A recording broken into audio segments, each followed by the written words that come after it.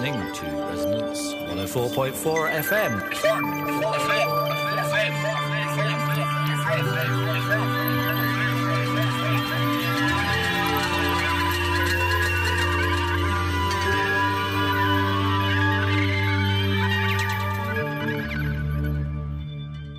It's www.resonancefm. This is the Bike Snob of New York City, and you're listening to The Bike Show on Resonance FM 104.4. Summertime, and the living is easy. Fish are jumping, and the cotton is high. Your dad is rich, and your mom is good looking.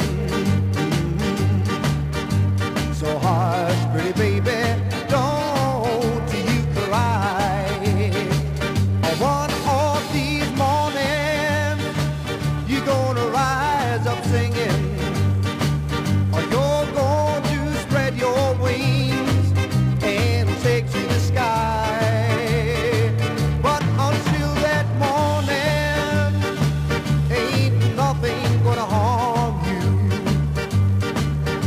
Your daddy and mommy are standing by. Well, welcome to another edition of The Bike Show, and it might be the middle of February, but I tell you, on Saturday it felt like summertime. Well, almost, spring at least. I was out rolling with the Dulwich Paragon for a nice leisurely ride over the hills of southeast London. Saw one or two farm animals out in there. I managed to get out on the fields after about 20 miles outside London. So that was very nice. Bit of sunshine and beautiful blue skies.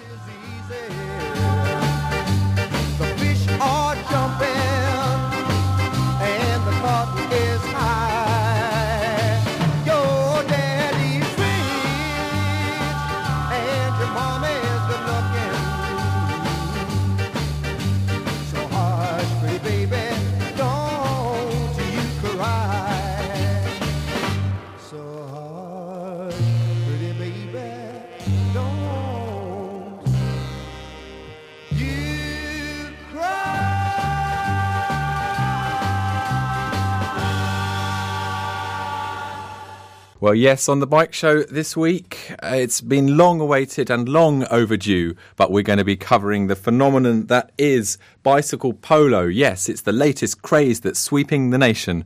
Well, at least it's sweeping the children's playgrounds of northeast London. And it was with great pleasure that I went along to watch some polo action. More of that in a little while on the Bike Show. But first, I wanted to account for some of the history, the veritable heritage of the sport of bicycle polo, which apparently goes back to the 1890s. But in one of my favourite books by Patrick Leigh Fermor called Between the Woods and the Water, which many of you might have read, it's a story basically of how he, Patrick Leigh Fermor, at the age of 18 or 19, I think, walked across Europe from the UK, well, obviously taking the boat to the continent, and then ended up in Istanbul, basically walking across Europe, you know, getting by as best he could along the way. At this point in the book, Patrick Leigh Fermor is staying with some Hungarian nobility out in a big house near the border with Slovakia. And it goes as follows. Great wings formed a courtyard, and from a terrace leading to a ceremonial door, branching and balustraded steps descended in a sweep. As I was crossing this Place d'Armes, several people were coming down the steps, and one of them was Count Yoshi. Forewarned by Laszlo, he spotted me at once. He waved a greeting and cried, "You're just what we need. Come along." I followed him and others across the yard to a shed. "Have you ever played bike polo?" he asked, catching me by the elbow. I had played a version of it at school with walking sticks and a tennis ball on the hard tennis courts. It was thought rather disreputable. But here they had real polo sticks cut down to the right size and a proper polo ball, and the shed was full of battered but sturdy machines. Yoshi was my captain, and a famous player of the real game called Bethlen had the rival team. 2 other guests and footmen and a groom were the rest of the players. The game was quick, reckless and full of collisions, but there was nothing to match the joy of hitting the ball properly. It made a loud smack and gave one the tempting glimmer of what the real thing might be like. I couldn't make out why all the shins weren't barked to the bone, nor why, as one of the goals backed onto the house, none of the windows were broken. The other side won, but we scored 4 goals, and when the Iron Maltese cats were back in their sheds, we limped back to the steps, where Countess Denise and her sister Cecile and some others had been leaning on the balustrade like ladies gazing down into the lists. Well, that's a passage from Patrick Leigh Fermor's Between the Woods and the Water about bicycle polo, but I went up a couple of weekends ago, well, in fact, it was last weekend, the weekend before last, to the court up in de Beauvoir town to a special Valentine's Day 2-on-2 tournament that was going on at that time to find out what bicycle polo in the 21st century is all about. 3, 2, 1, polo! Whoa! Whoa! Fantastic!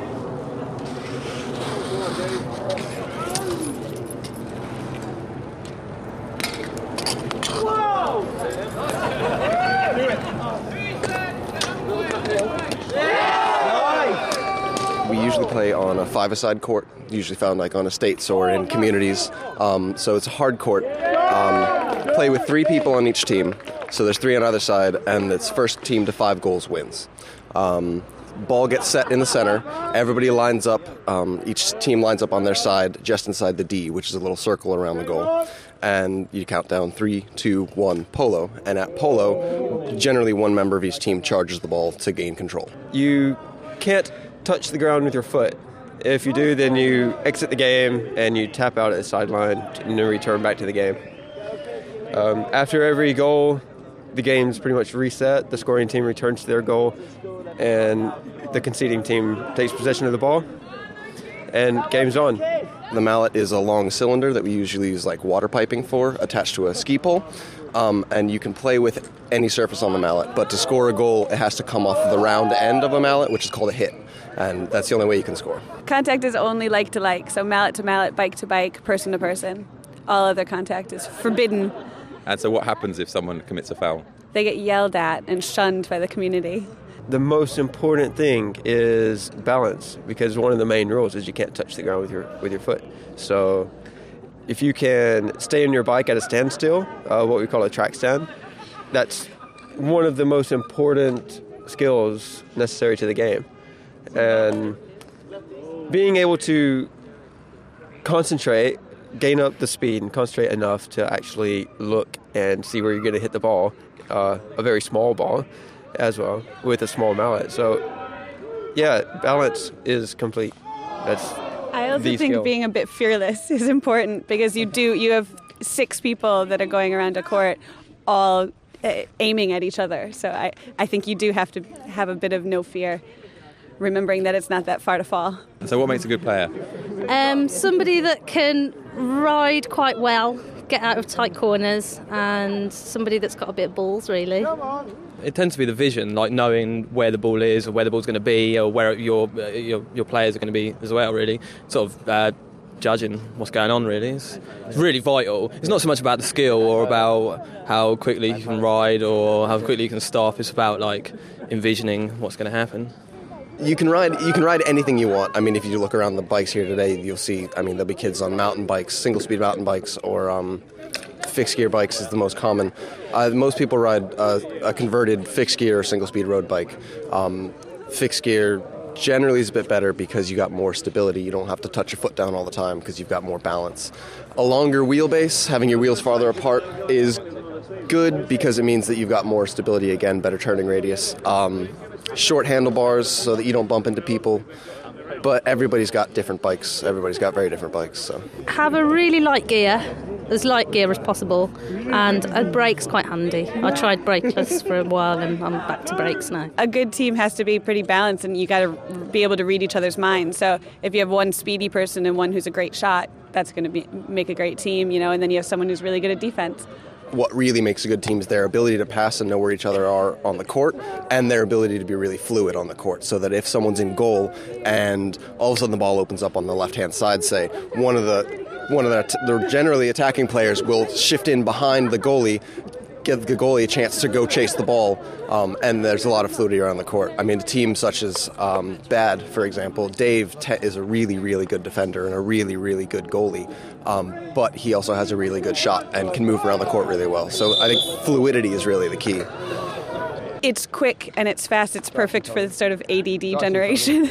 Your game is over before you even knew it was starting, and for me, it's all about the community. It's a happy bunch of people that are all getting together to do something that's quite silly, and it's a fun day out. It's definitely the camaraderie and the DIY aspect of it. I mean, all our mallets are personalized because, you make them yourself out of maybe an old ski pole, some golf clubs, a bit of tubing. And all the bikes. All the bikes are, just a mismatch of parts. Complete Franken bikes. They are. Bikes. Yeah.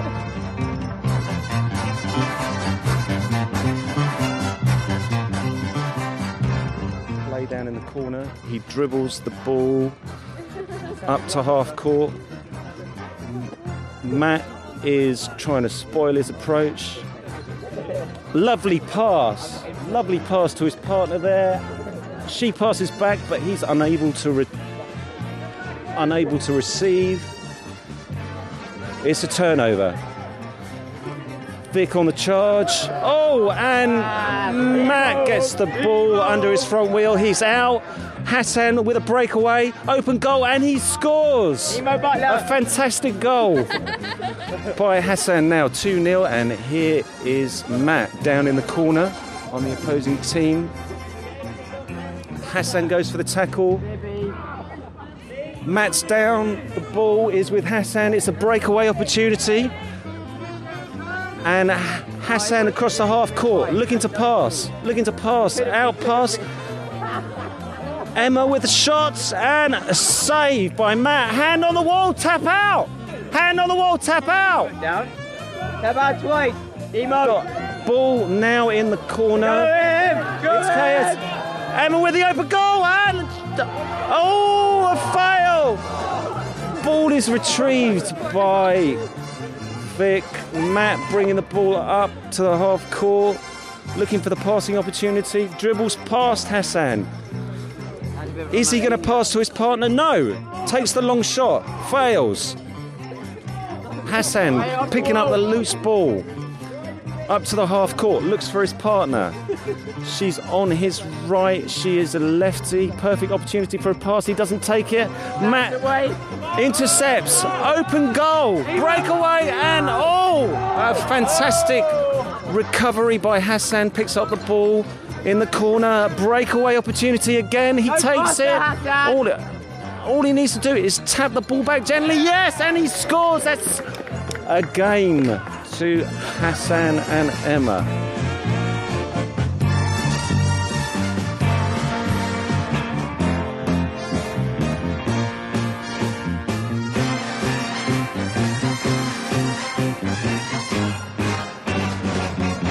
Sort it out, John. In the middle. Good ball.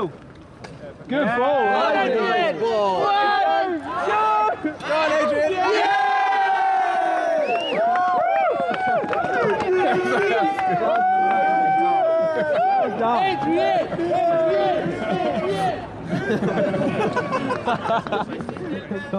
I was coming down the right-hand side, and I saw the ball coming towards me, and I tried, but got it and hit it. You let rip from about 30 feet. I've been playing for a while, and I finally just got a new Polo bike put together, so I guess that's helping a lot, getting my game better. And what makes a good bike? Well, it's a mixed match of parts. Pretty much everything about it shouldn't fit together, but somehow it does. And it's really spinny, so I've got a really big a really small chainring on the front and a really big hog on the back. So it's a very low gear. Yeah, very low gear. Why is that useful?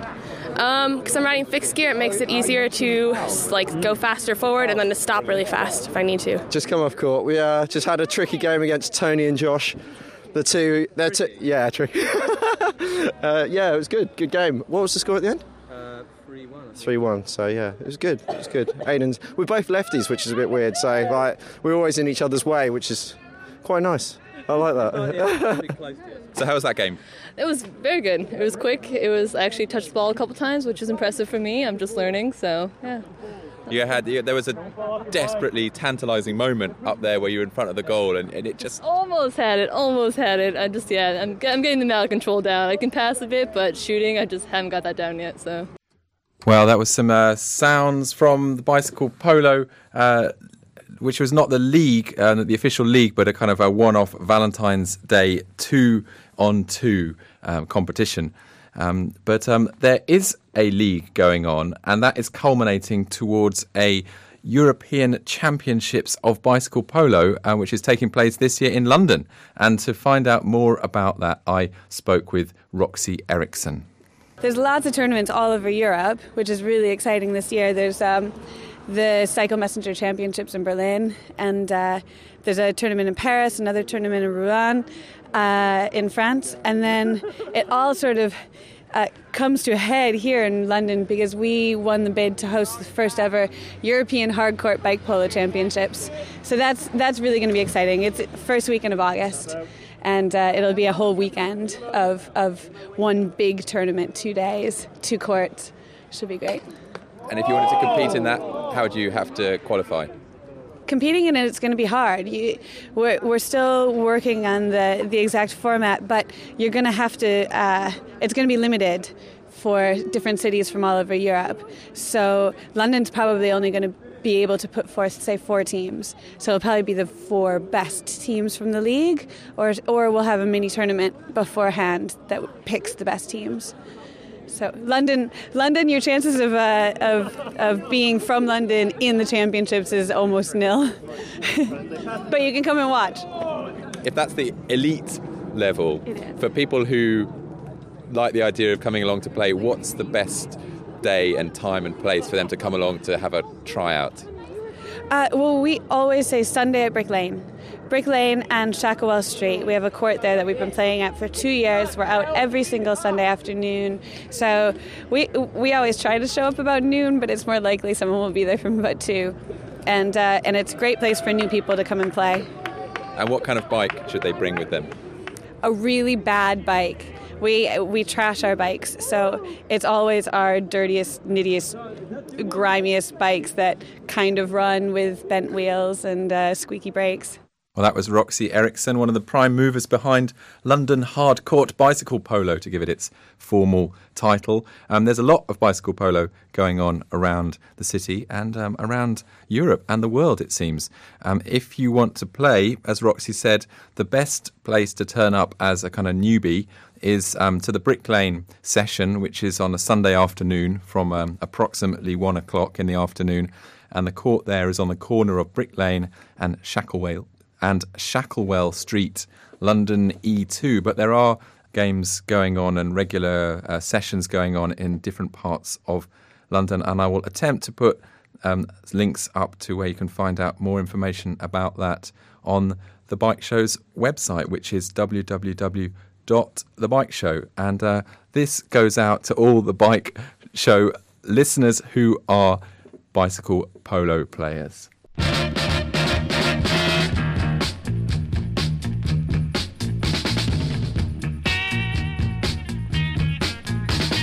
Ride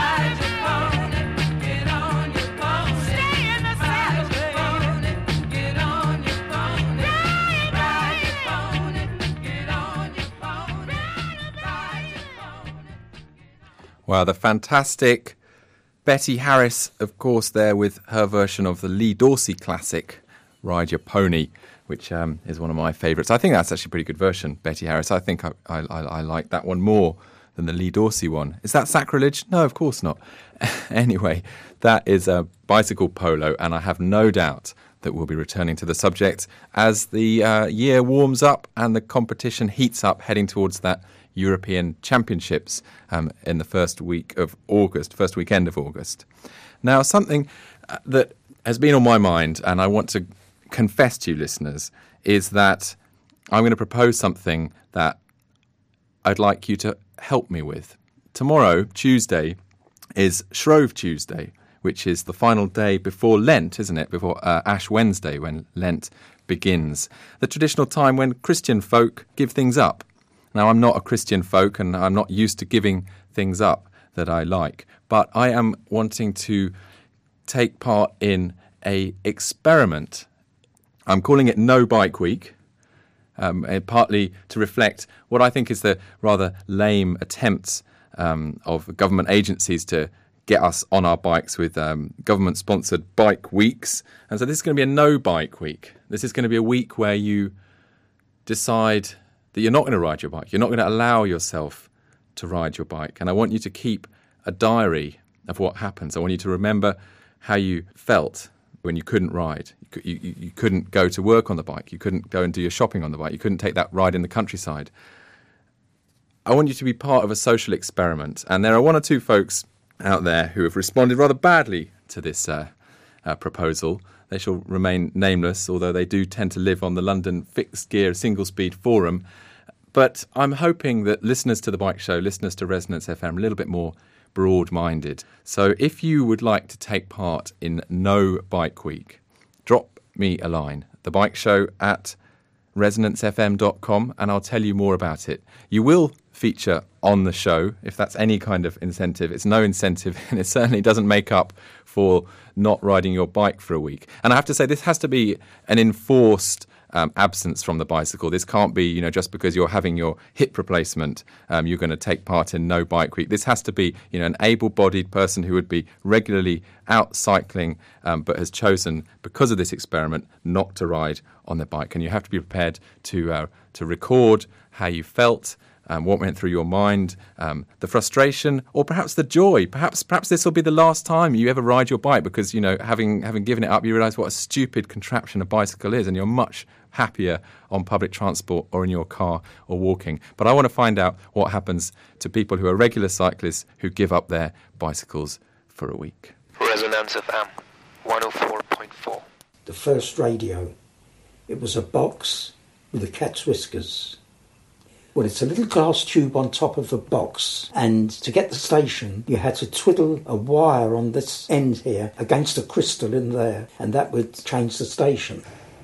But there was always a fight, because there was only one set of earphones.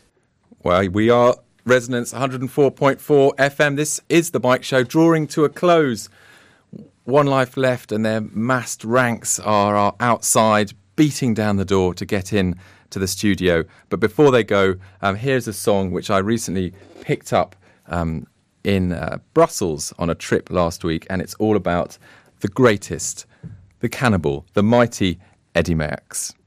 Until next week, thanks for listening to a rather technically troubled edition of the Bike Show. Hope it's a little bit smoother next week. Ride safely, enjoy the spring. Chapeau.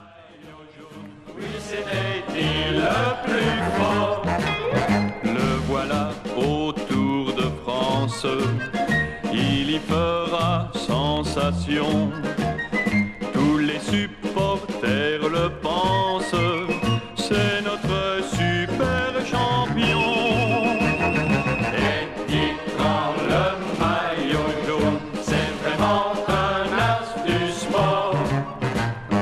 Eddy dans le maillot jaune, oui c'est Eddy le plus fort. Il commande dans la plaine, il attaque dans l'école, et il roule et rien ne le gêne, vers la victoire il s'envole.